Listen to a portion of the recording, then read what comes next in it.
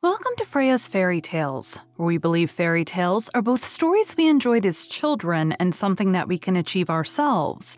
Each week, we will talk to authors about their favorite fairy tales when they were kids and their adventure to holding their very own fairy tale in their hands. At the end of each episode, we will finish off with a fairy tale or short story read as close to the original author's version as possible. I am your host, Freya Victoria. I'm an audiobook narrator that loves reading fairy tales, novels, and bringing stories to life through narration. I'm also fascinated by talking to authors and learning about their why and how for creating their stories. We have included all of the links for today's author and our show in the show notes. Today is part 1 of 2, where we are talking to Gabriel Gates about his novels. Over the next 2 weeks, you will hear about his journey of writing since he was young, going from being traditionally published to self-published, going straight to readers and avoiding gatekeepers, having the freedom to do what you want with your book, selecting an audiobook narrator, using TikTok to get in front of readers and learn what they want, and weaving your story together. Girl of Hearts, Luck God Series, Book 1.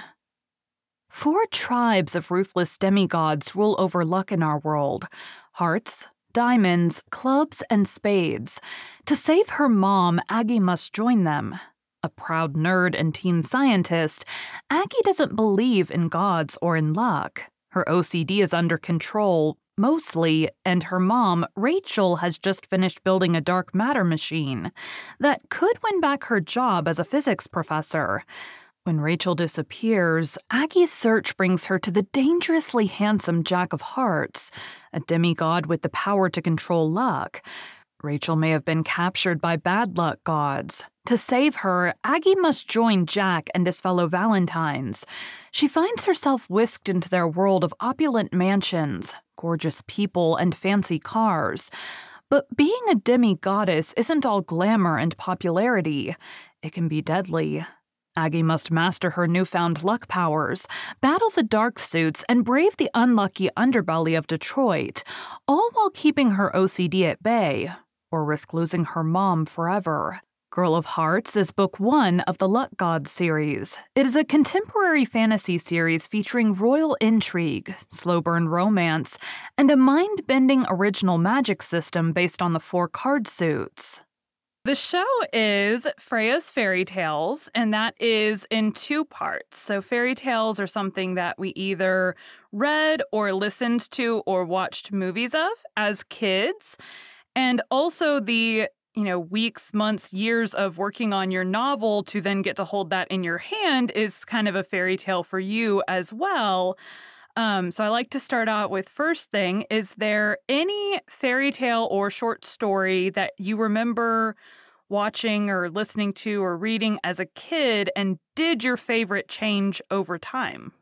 That's a good question. I would have to say, I don't know if it's a fairy tale or more of a folk tale, but Robin Hood Yeah. is one that comes to mind for me. Just because I don't know. I think that some of the themes are so universal. Like there's a fun to it where they're like just in the woods, like having a good time Yeah. playing tricks on the rich people, but also, it's weird. Like the themes that are important in those stories are still resonate today, of like the Mhm.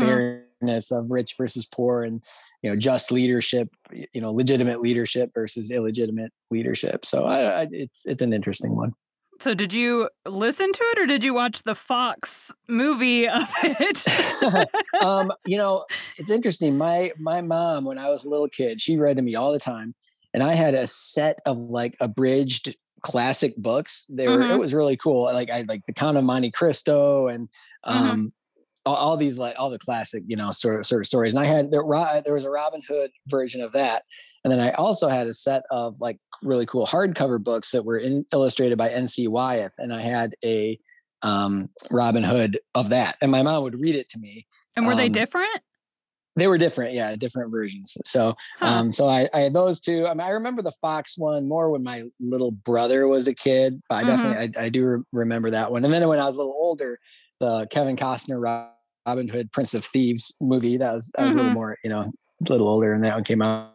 But, Yeah. So yeah, it's a classic, it's good. So did that one stay your favorite throughout? You just liked went from cartoon to Yeah. I mean, it more stayed not one of my cartoon? favorite. Yeah. I mean, like King Arthur. I mean, I was in like third grade when I read The Hobbit. So I think really that it was like kind of the Hobbit and Lord of the Rings that like, Mhm.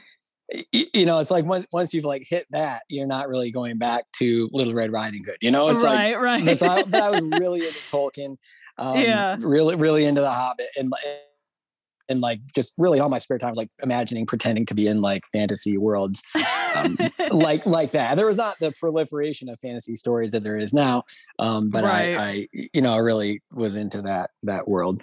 And so at what age did you start to think, "I want to start writing like this"? Oh, I was like small. I was probably like, third or fourth grade, and I had a little dare folder with my like little scribbled. I was like beginning a novel based on my like pretending adventures. That I mean, I got like 25 pages or something into the little We've gotta be novel when I around the was a little same kid. age if you had a dare folder I had and a dare stuff. folder. Yeah, maybe so. Yep, yep, dare folder. So yeah, yep. And so I now began young. I was trying to count. So you have 3 books that you co-wrote, and then Hmm. you have Hmm. the ones that you're doing, the Girl of Hearts series that you're doing now. Yep. How long did it take you to write the first full-length one that you did? So yeah, so I have the three that I co-wrote. I have two that are published that just I wrote, Mhm. and then the series that's coming out. So I have five published now, and then the others coming out. But um, the first novel I ever wrote is one that has never been published and probably never will be. But it was more, just like literary fiction. I mean, I always also love the kind of classic, like Hemingway type of great American novel writers, literary Mhm. fiction back in the day. So I began trying to write the great American novel, and it was just very whatever, your first novel. So that will not be Yeah. published. But my second one is published. That was The Sleepwalkers, Okay. which is a YA horror book, and that one is available.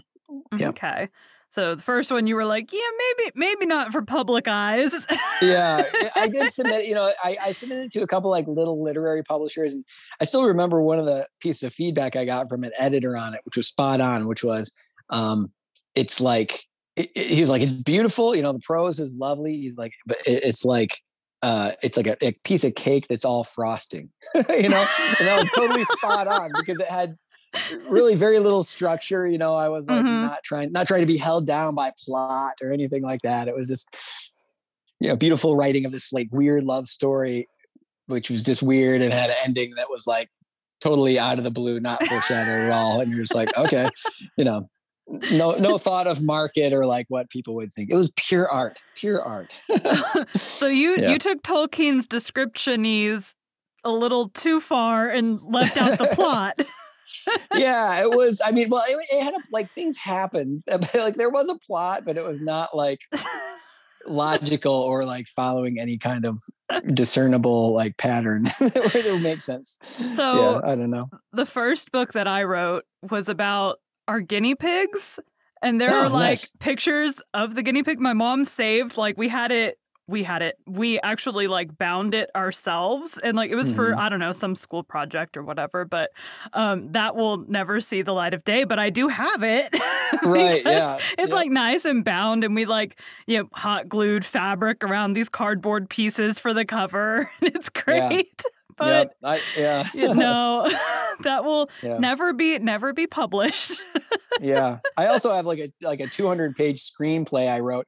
And instead of having fun my freshman year of college, that's what I was doing, writing this like epic screenplay about like this guy who had AIDS and like assisted suicide, but he like then there's this woman he falls in love with who's like love is gonna save him. It's so cheesy. It's like unbelievably just Did super you cheesy. But So freshman in college, did you tell any of your friends you were writing yeah, well, this? yeah, I know, I did tell people I was writing it. I would be like, they'd be like, oh, come out, hang out with us. I'd be like, I can't.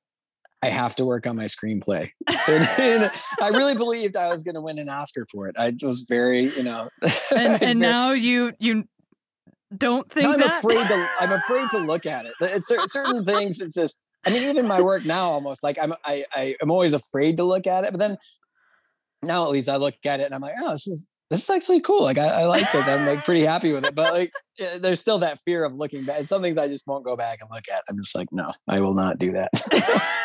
That's one. I will not crack the spine. I will not look at it again. So I talked to one author who told me to like save copies of everything because you never know like when you might go back. And like I'm one of those like you, I started writing and attempting to write novels young, but then I could never like develop storylines. Mm-hmm. And or like, fully develop. I could get, a couple paragraphs out and then the story was gone. Yeah. So I'm glad I never saved any of those because I would probably be going, what was I trying to do here? Right.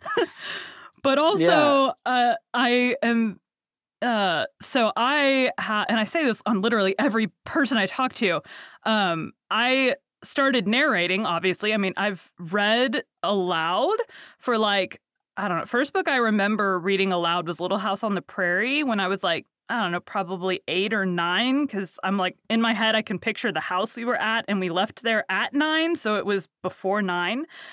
But I remember like reading that aloud, probably not well, and probably with no character voices, but that's like the first book I remember reading and liking. And then I read all the time. I was, instead of I'm going to stay inside and write my screenplay, I'm going to sit on the couch and read. So that's what I did. Mm-hmm. And then for the last couple years, I mean, I'm considerably older than 9 now, but, all that time, the last like probably 10 years, I've been like looking for something that I could do that had to do with books. So instead of sitting on the couch writing, can I get paid to, read these books and review them? Or can I get paid to like, maybe do some light editing or like beta reading or something? I didn't know that was what that was called at the time, but, can I get paid to read, basically? Yeah. And accidentally stumbled across narrating last year, was like, hey, I can do this. So here I am now. And I actually have a classic fiction podcast that I host under a different name. So I am familiar with the books you mentioned because I've probably done them already. Sure. Well, I think it's so cool, the proliferation of just the infrastructure to be able to create audiobooks that exists now. Audiobooks are such a wonderful format, and we're so lucky to be living in the digital era that we're in. That people can record them, and that there's the infrastructure to bring them to market. It's awesome. It's really cool. It's cool that you're doing that. Yeah. Yeah. Well, and then now I'm like trying to write my own novels as well. And so I have better storylines now. I'm more than a few paragraphs in now. But I like getting to talk to, and we'll get to this, but I always ask, like, do you have any tips for authors? Because, I talked to someone a couple hours ago who she just published her first book, but she's going to know more than someone who hasn't published anything yet. So, and every one of you guys has different. You, for example, have built up a considerable TikTok following doing your mostly goofy videos is what I see. So. Hey, I'm trying to be serious in all of them, but geez, no, just kidding. Definitely not. No, I definitely bring humor into it. I mean, TikTok has been amazing for me, and I haven't been on there that long. I started just in February, so it's been only a couple months, really. But I was seeing a lot of on Facebook groups of authors and stuff, people being like, oh yeah, TikTok. It's really, really good for connecting with readers, blah, blah, blah. I'm like, oh, okay, maybe I'll give it a try. I think like a lot of people, I pop on TikTok and it looks like a bunch of 15-year-olds doing a bunch of like jackass type of stunts. They're like dancing weirdly. And you're like, I don't know why it starts everyone with the dancing and the stunt. Like, why? Yeah. And it's like rapid fire. And you're like, okay, I'm having small seizures. Like, I don't know what's happening. So I'm like, I don't know. But the thing that sort of drew me into it was a lot of authors were like, man, I see how great TikTok is, but I'm just not comfortable being on camera. And for me, so my background, was not only writing all along, but my degree was in theater from college. And I lived in Los Angeles and did like TV commercials for years and stuff like that. So I'm very comfortable on camera. Yeah. I enjoy being on camera.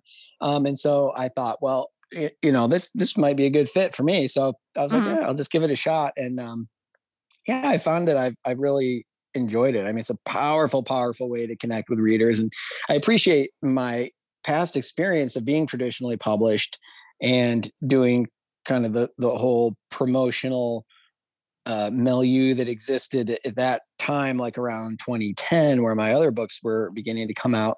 And I think if you want to be as an author, really appreciate TikTok. Sit in a Barnes and Noble for 4 hours, hoping some people come through who like your genre. Yeah. Because not to say it wasn't great, and I connected with a lot of readers that way, but it's just the way it is. You might be sitting there for an hour, and maybe two people come by who read your kind of genre, Mhm. and other than that, you're just sitting there. So to be able to instantly connect with hundreds or thousands of people who are like, excited and engaged with what you Right. do, is really powerful and just so much fun. So I've really enjoyed it. So, how long did it take you to write your first full-length novel, out of stage writing? Uh, that's a hard question because it was like many years ago. It was a long time ago that I wrote that first one. I mean, I probably wrote the first draft in, a couple months, maybe 3 months or something. But Mhm. then, like everything I write, revise it a lot. I Right. minimum really, I go through something like beginning to end like 3 or 4 times before I will even show it to anyone, Mhm. um, so definitely the initial draft is the tip of the iceberg in terms of the work that goes into it. And so what ultimately led you to deciding to publish that? Well, that one never got published. That one, Oh, that's right, that's right. it never will. So So your I first one tried. that actually got published, how long did that one take you? So that one, I mean, that was kind of weird. I don't know how long it took me to write it again. I don't remember, probably 4 months or something to write it, and then revise it for some months after that. And then I didn't get published right away. It's kind of a long story of how I actually did end up getting published, but I got a contract for the trilogy. It's called the Tracks series. Book one is Dark Territory, and I wrote that with Charlene Keel, who's a great writer who had done all kinds of interesting. She was like a Playgirl editor, and she had a daytime show, daytime drama of a book she had made that she was like a head writer on and stuff like that. So she Mhm. did all this interesting stuff, and then she was sort of looking for somebody to co-write with, and I had an idea that she liked. So anyway, we together got the contract to write that series, and then as that was taking place, so I was in the really weird position of having my first book deal without having written the book, which is just bizarre, right? No one ever Yeah. has that experience. So anyway, I was like, okay, well, great. I have a book deal. Now I have to write the book. So we did that. And then as that process was going forward, I was like, hey, I got some other books I wrote, check out The Sleepwalkers and Blood Zero Sky. And so I gave those to the editor I was working with, and they were like, oh yeah, we like these books a lot. We'll totally publish these. And so that's how that all Okay. um, Now, came about. Yeah. Girl of Hearts traditionally published as well, or did you self-publish those? This one, yeah, those are going to be my first indie published series. So Okay. I'm jumping into indie publishing right now. And so what made you change directions with that? Well, first of all, I spent a lot of time querying and doing that whole process, Mhm. um, and just, and I had an agent for a while as well, and had books, shopped around through an agent and stuff. So I've kind of seen both sides of it. Mhm. And for Girl of Hearts, it went to a lot of agents, and I was just getting like great feedback from everybody, like, oh, this book is great, but it doesn't fit my list at this time. Like a lot of that, and a lot of, even like now I'm to the point now where I'm like even like friends with a couple agents, and they're like, yeah, this is great, blah blah blah, but at this time I'm gonna, so it's like, okay, fine, and so at some point you're just like, well, you look at all these gatekeepers, and you have agents trying to guess what the editor is going to like. The editor is Yeah. trying to guess what the reader is going to like. Or even the bookstore buyers, and the bookstore buyers are guessing what the reader is going to like. It's like this game of Mhm. telephone. Like, Yeah. we really live in an era where You don't even need all those people. You don't need all those people. And at the end of the day, having been traditionally published, I know that at the end of the day, you're right back to like, okay, now after jumping through all these hoops with all these gatekeepers, now your book is going in front of readers and you have to promote it, and ultimately readers will decide yes or no whether that book is successful. So it's like, okay, why are you gonna like jump through all these hoops trying to get all these different gatekeepers to appreciate your book, as they try and second guess what somebody else is going to like. It's like, okay, I can short circuit all that and just go straight to readers, with all the control that has. I think for years I was not as experienced in marketing as I am now. I was not as savvy with social media as I am now. I was not as confident in my taste as an artist and as a marketer as I am now. So for example, definitely my book series, when it first came out admittedly with like the wrong covers, and the publisher was just like, we like these covers. What do you think? And, my co-author and I were like, it's different than anything else that's out there, which could be a good thing or a bad thing. I noticed there were two different sets of covers up on Amazon. Yeah. And even the buyer, the Barnes & Noble buyer, was like, we don't really love these covers.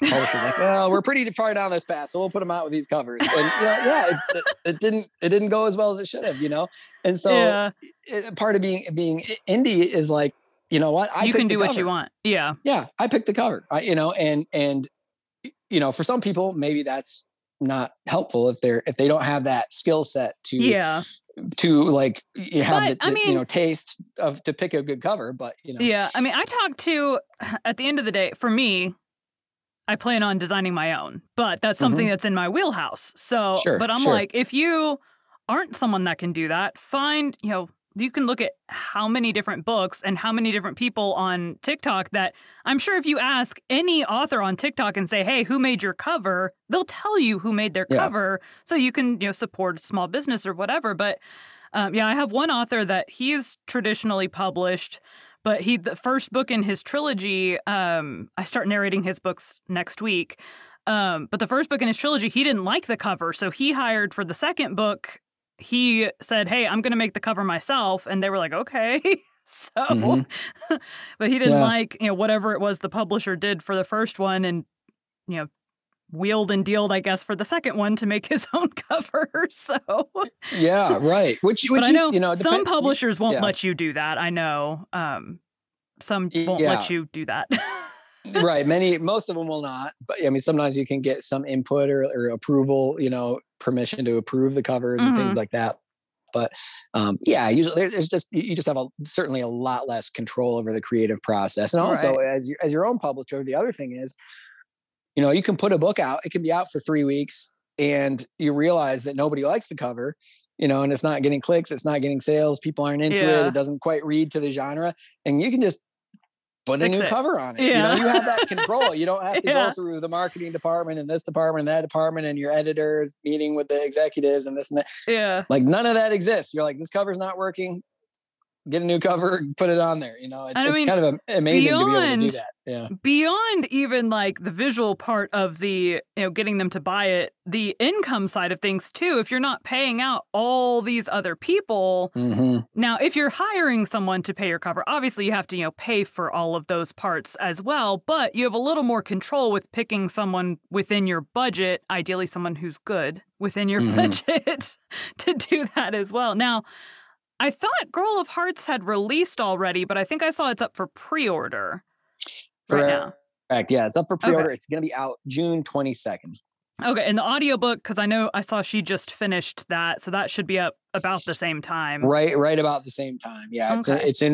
It's being approved by ACX right now, so yeah, probably be right about the same time. It's taken about 2 weeks for my last couple ones. So, oh, really? Well, depending on how fast they go. So, I'm like, I've got that. I'm like, it takes, anytime I submit a book nowadays, I'm like, it's going to take either 2 days or 2 weeks, somewhere in between. Somewhere in there. Yeah. So within the next couple weeks, it'll be out. Yeah. So did you know when you finished the book that you wanted it to be made into audiobook? Yeah. Well, that was one of the things that was really helpful too about TikTok is like, I just went on TikTok and was like, hey, everybody, like, how do you enjoy your books? Like, how do you Yeah. experience books? Like, do you do paperback? Do you do ebook? Do you do audiobook? And one of the cool things, just going straight to readers, and about 20, so about a quarter of them said, Mhm. yeah, audiobook is their preferred way, to experience books. And I personally, I do a ton of audiobooks myself. I usually Mhm. have a book going on my phone, and I usually have an audiobook going for when I'm working out or driving around or cleaning Mhm. the house or whatever. So yeah, and I didn't want to leave anybody behind with this book release. I want to make sure Right. that, however you enjoy reading, I want you to be able to snatch up my book that way. So it was important to me to do it. So you list it up and you start getting, I mean, I imagine you had multiple auditions. What were you listening for as you're listening through these people that auditioned? Was there any like Yeah. particular, like, it has to nail this, or like, what were you looking for? Yeah. I mean, I think it's an interesting process. This is my first time being through that process. So that was fun. Hmm. It's also interesting for me as being an actor, having an acting background to listen to it. Kind of the first hurdle for folks was just like, sound setup. There are some of them that you listen Yeah. to, and of course it's not like edited, it's not mastered or whatever, those auditions, but you can tell some of them just don't have a great sound setup, Yeah. and if there's really like the sibilants are, the S sounds are sounding really weird or something like that, you just go, like, okay, I can tell technically it's not there. Some people, it would be Well, and some authors wouldn't notice that, to be quite honest. I mean, you right. will Yeah. because you have more of that background where, like, I can tell you my stuff that I did at the beginning before I got this set up sounded terrible and people still paid me for it. So, Sure. Well, yeah. So, sure, that's true. I'm sure, but and I'm sure, and I hope some of those folks are still getting work and everything too. right, But I was like, okay, I want to make sure that it's the most professional sounding that it can. And then right. another thing that I didn't think about ahead of time that was an important determining factor was just like some people, the way their voice was, it was like, okay, can I listen to this for 11 hours? There are some Yeah, people who like, okay, like a couple sentences, you're like, oh, their acting is nice. I like the way they're delivering that line. I like this. I like that. yeah, But you're like, okay, for 11 hours. And sometimes I'd yeah. listen to it a couple times, and go, okay, could I just, veg out, be on a Yeah, 3-hour car ride and have this going in the background? And sometimes it was like, no, it yeah. just, Well, and it's like a certain soothing quality or something, well, and I don't that know if needs you to be remember, there. and I don't care if you insult me on here, but I actually did audition for your book. But I mean, and even when I reach out to authors on like social media that don't have audiobooks, I'm like, I get that you may not like my voice, and that's part of the game. I mean, at the end of the day, if you don't, if that's not your cup of tea, I'm fine. I'll move on to the next one. But Right. I think Yeah, Paige right. did a great job. So like nothing against her at all. She's great. But it was like today's like you're my first author that like I auditioned for your book and you didn't Right. hire me, but I'm like, hey, let's still Awkward. do No, just this. kidding. Just kidding. No, and I appreciate you having me on. Honestly, I can't remember specifically about your audition to comment on it, but I can say, so generally a couple other, one thing, I can I tell you will mine say, wouldn't have had bad background sound issues because I'm no, I can see you got your yeah. setup is legit. That's great. So, so one thing that Paige did that was really good, just as listening throughout her work on there, is she had a really good knack for, and it's hard to describe what this is, but um, creating for capturing the structure of the writing. You know what Mhm. I mean? She really did a good job connecting to structurally what I was doing, and um, Well, honestly, that's not something that can be learned. That's like you I will don't think probably so. work with No. her a lot because she knows how you write now.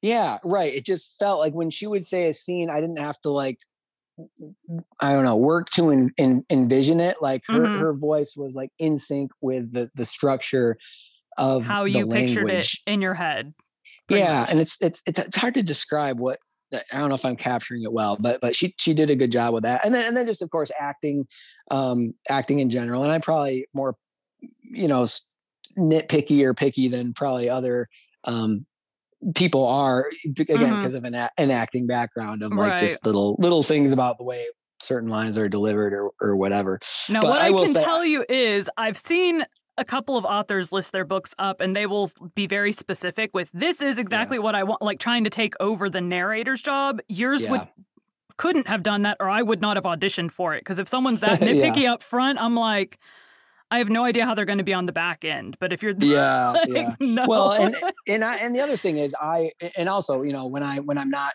doing writing stuff, I'm an executive director of a theater and a concert venue. So like I understand letting artists do their job. Hmm. Like in the theater, I'm not in there directing the play. Like that's the Right. director's job. The Right. choreographer is going to do the choreography. The music director is going to do the directing. Yeah. I'm not going to go in and micromanage those things. So Right. by the same token, yeah, like I'm not going to micromanage a narrator's job.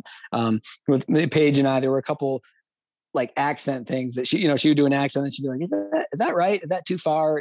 Too much this, too much that. There were a couple of things like that we like dialed in together. But yeah, I think that's part of the cool thing about audiobooks as an art form is that absolutely the narrator brings something to it. And that's one thing that's fun as a writer is you can learn something about the character and something about the writing by what the narrator brings to it, because they can Hmm. bring out different colors and they can have an inflection or a color of an emotion in there that you're like, oh, that's not really, I didn't necessarily see that in there, but I get it now and it works. I like it, whatever, Hmm. so it's a cool process. It's been fun. Well, and I feel like too, part of it is, picking the narrator that you like and then trusting them to do what they want. So, like, what I'll usually tell people is, like, writing the book, that's your baby because you're the author. You wrote this book. And if you did a good job of writing your book, not everybody does, but if you did a good job of writing your book, I should be able to read it as the narrator and picture the attitude of the characters to get the voices correct for the Hmm. characters. And so that's, and I'll tell authors, the writing of the book is your baby, the audiobook is my baby. So you have to, hope that, you put this up thinking it's ready to be made. So, Yeah, and right. so far I haven't had any that I had a couple like, um, the scene could have been an angry scene or an emotional scene, and I read it angry, and the author came back and said, "Hey, I really wanted that more emotional." Okay, that's fine. I'll swap it out. Like, not Hmm. that, not Hmm. not a big deal. And then I've had other authors that were like, "Oh my gosh, you got to the emotional part, and it was just like, we're bouncing along all this nice narrative, and then all of a sudden it's like, oh my god, I want to cry." So, Right. but that is, it is acting, and it's not normal acting because obviously we've got to do all the different voices Yeah, yeah. ourselves. So, Yeah, I mean, it's really, yeah, it's a challenging acting gig. I mean, I'm impressed with people who are able to do it because it's got to be tricky. J. Gabriel Gates liked the story of Robin Hood when he was younger. Robin Hood is a legendary heroic outlaw originally depicted in English folklore and subsequently featured in literature and film. According to legend, he was a highly skilled archer and swordsman. In some versions of the legend, he is depicted as being of noble birth, and in modern retellings, he is sometimes depicted as having fought in the Crusades, before returning to England to find his lands taken by the sheriff. In the oldest known versions, he is instead a member of the yeoman class.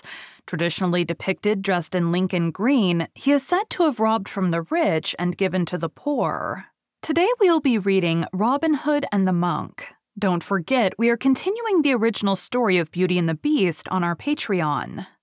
Robin Hood and the Monk. In summer, when the woods are shining and leaves are large and long, it is very merry in the fair forest to hear the birdie's song, to see the deer draw to the dale and leave the high hills free, and shadow themselves in the green leaves under the green wood tree. It befell on Whitsun early in a May morning the sun up fair did shine, and the merry birds did sing. "This is a merry morning," said Little John, "by him that died on the tree. A more merry man than I am one lives not in Christianity. Pluck up thy heart, my dear master," Little John did say, "and think that it is a very fair time in a morning of May. Yet one thing grieves me," said Robin, "and does my heart much woe, that I may not on solemn days to mass or matins go." "It is a fortnight and more," said he, "since I my Saviour see. Today will I go to Nottingham," said Robin, "with the might of mild Mary." Then spoke much the miller's son, "Evermore good to him betide. Take 12 of your strong yeomen, well weaponed by thy side. Such a one who would thyself slay, that 12 dare not abide. All of my merry men," said Robin, "by my faith I will not have go. But Little John shall bear my weapon till I wish to draw my bow." "Thou shalt bear thine own," said Little John, "master, and I will bear mine. And we will shoot, betting a penny," said Little John, "under the greenwood line." "I will not bet a penny," said Robin Hood, "in faith, Little John, with thee. But for every one as thou do shoot," said Robin, "in faith I'll bet you 3." Thus shot they forth, these yeomen two, both at bush and shrub, win or lose, till Little John won of his master 5 shillings for socks and shoes. A fiery strife fell between them as they went by the way. Little John said he had won 5 shillings, and Robin Hood said shortly, "Nay." With that Robin Hood called Little John a liar and smote him with his hand. Little John waxed wroth therewith and pulled out his bright brand. "Wert thou not my master," said Little John, "thou should pay for it sure. Get thee a man whoever thou will, for thou get me no more." Then Robin goes to Nottingham, himself mourning alone, and Little John to marry Sherwood, the paths he knew every one. When Robin came to Nottingham, certainly and without lie, he prayed to God and mild Mary to bring him out safe one more time. He went into St. Mary's Church and kneeled down before the cross or rood. All that were inside the church beheld well Robin Hood. Beside him stood a great-headed monk. I pray to God, woe unto he, for he recognized good Robin as soon as him he did see.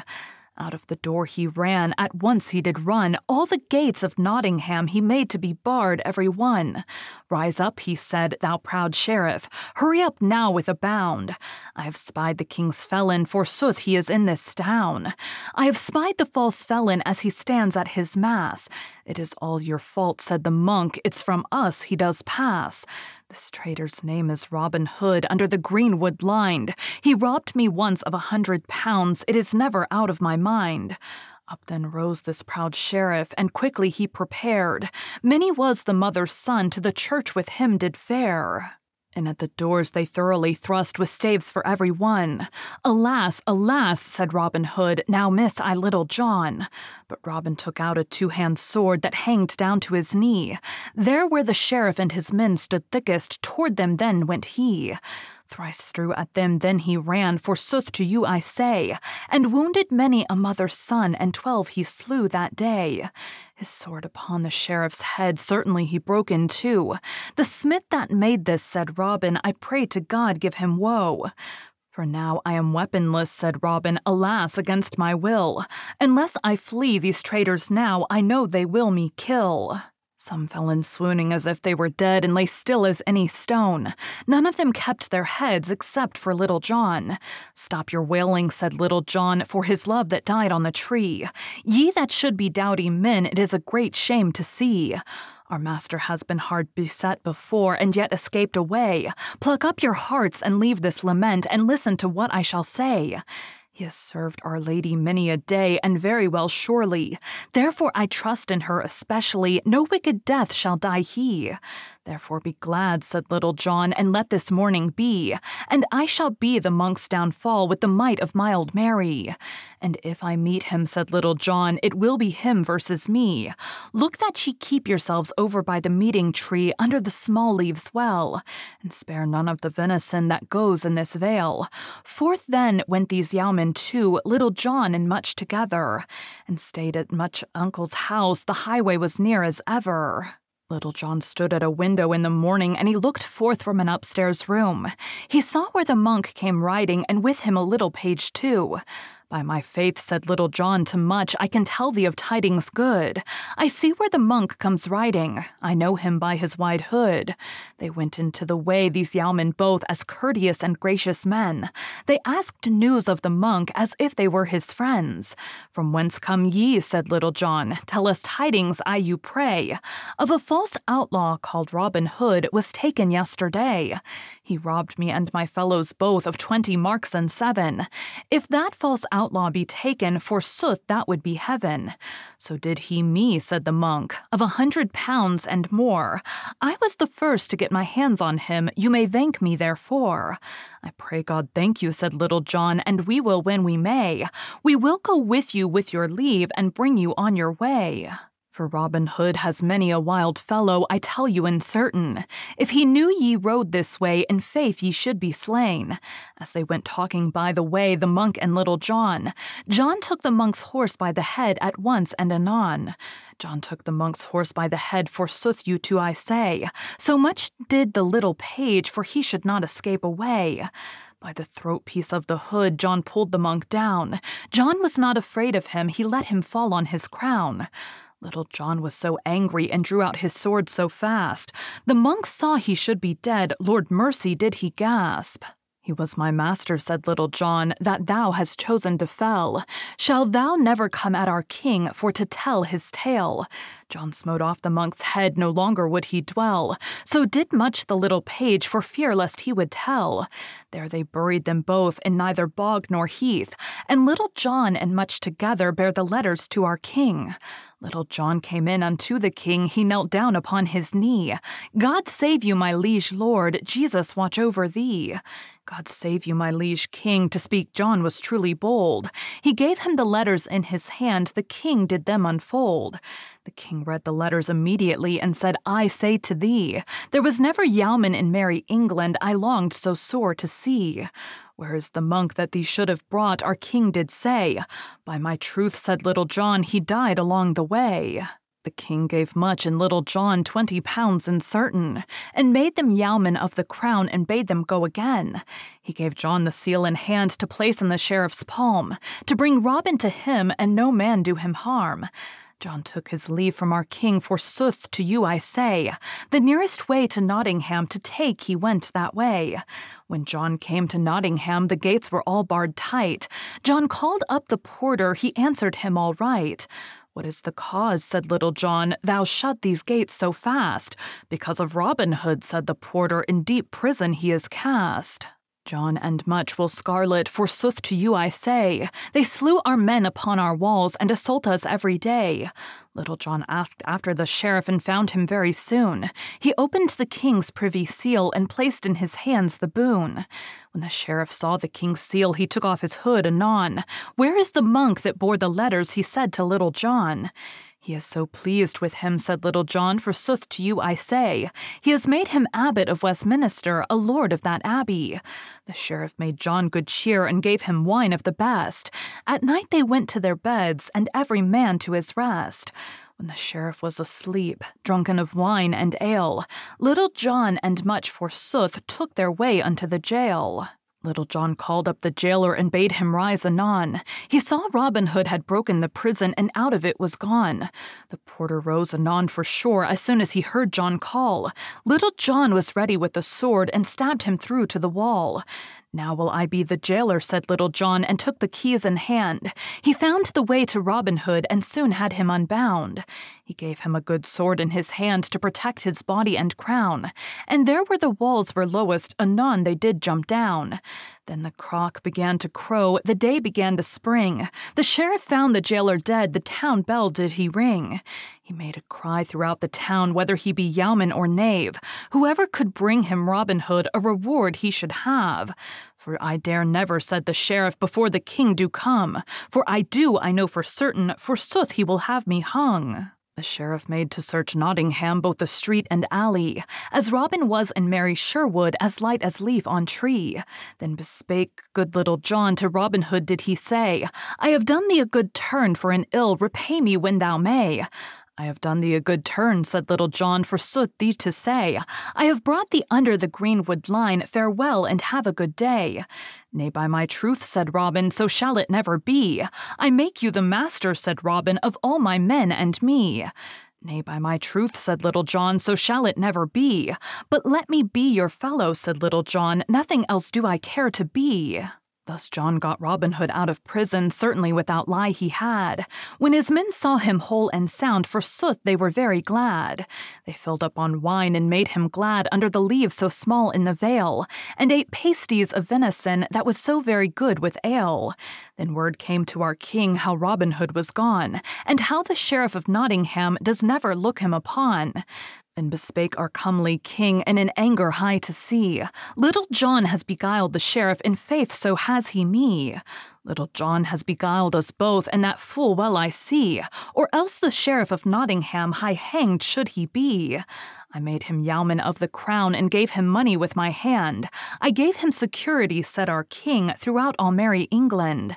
I gave them security, then said our king, I say this all to thee, forsooth such a yeoman as he is one, in all England are not three. He is true to his master, said our king, I say by sweet St. John. He loves better Robin Hood than he does each of us upon. Robin Hood is ever bound to him, both in street and in stable or stall. Speak no more of this matter, said our king, but John has beguiled us all. Thus ends the tale of the monk and Robin Hood, or I'm amiss. God that is ever a crowned king, bring us all to his bliss. Thank you for joining Freya's Fairy Tales. Be sure to come back next week for the conclusion of J. Gabriel Gates' journey to holding his own fairy tale in his hands, and to hear another version of his favorite fairy tale.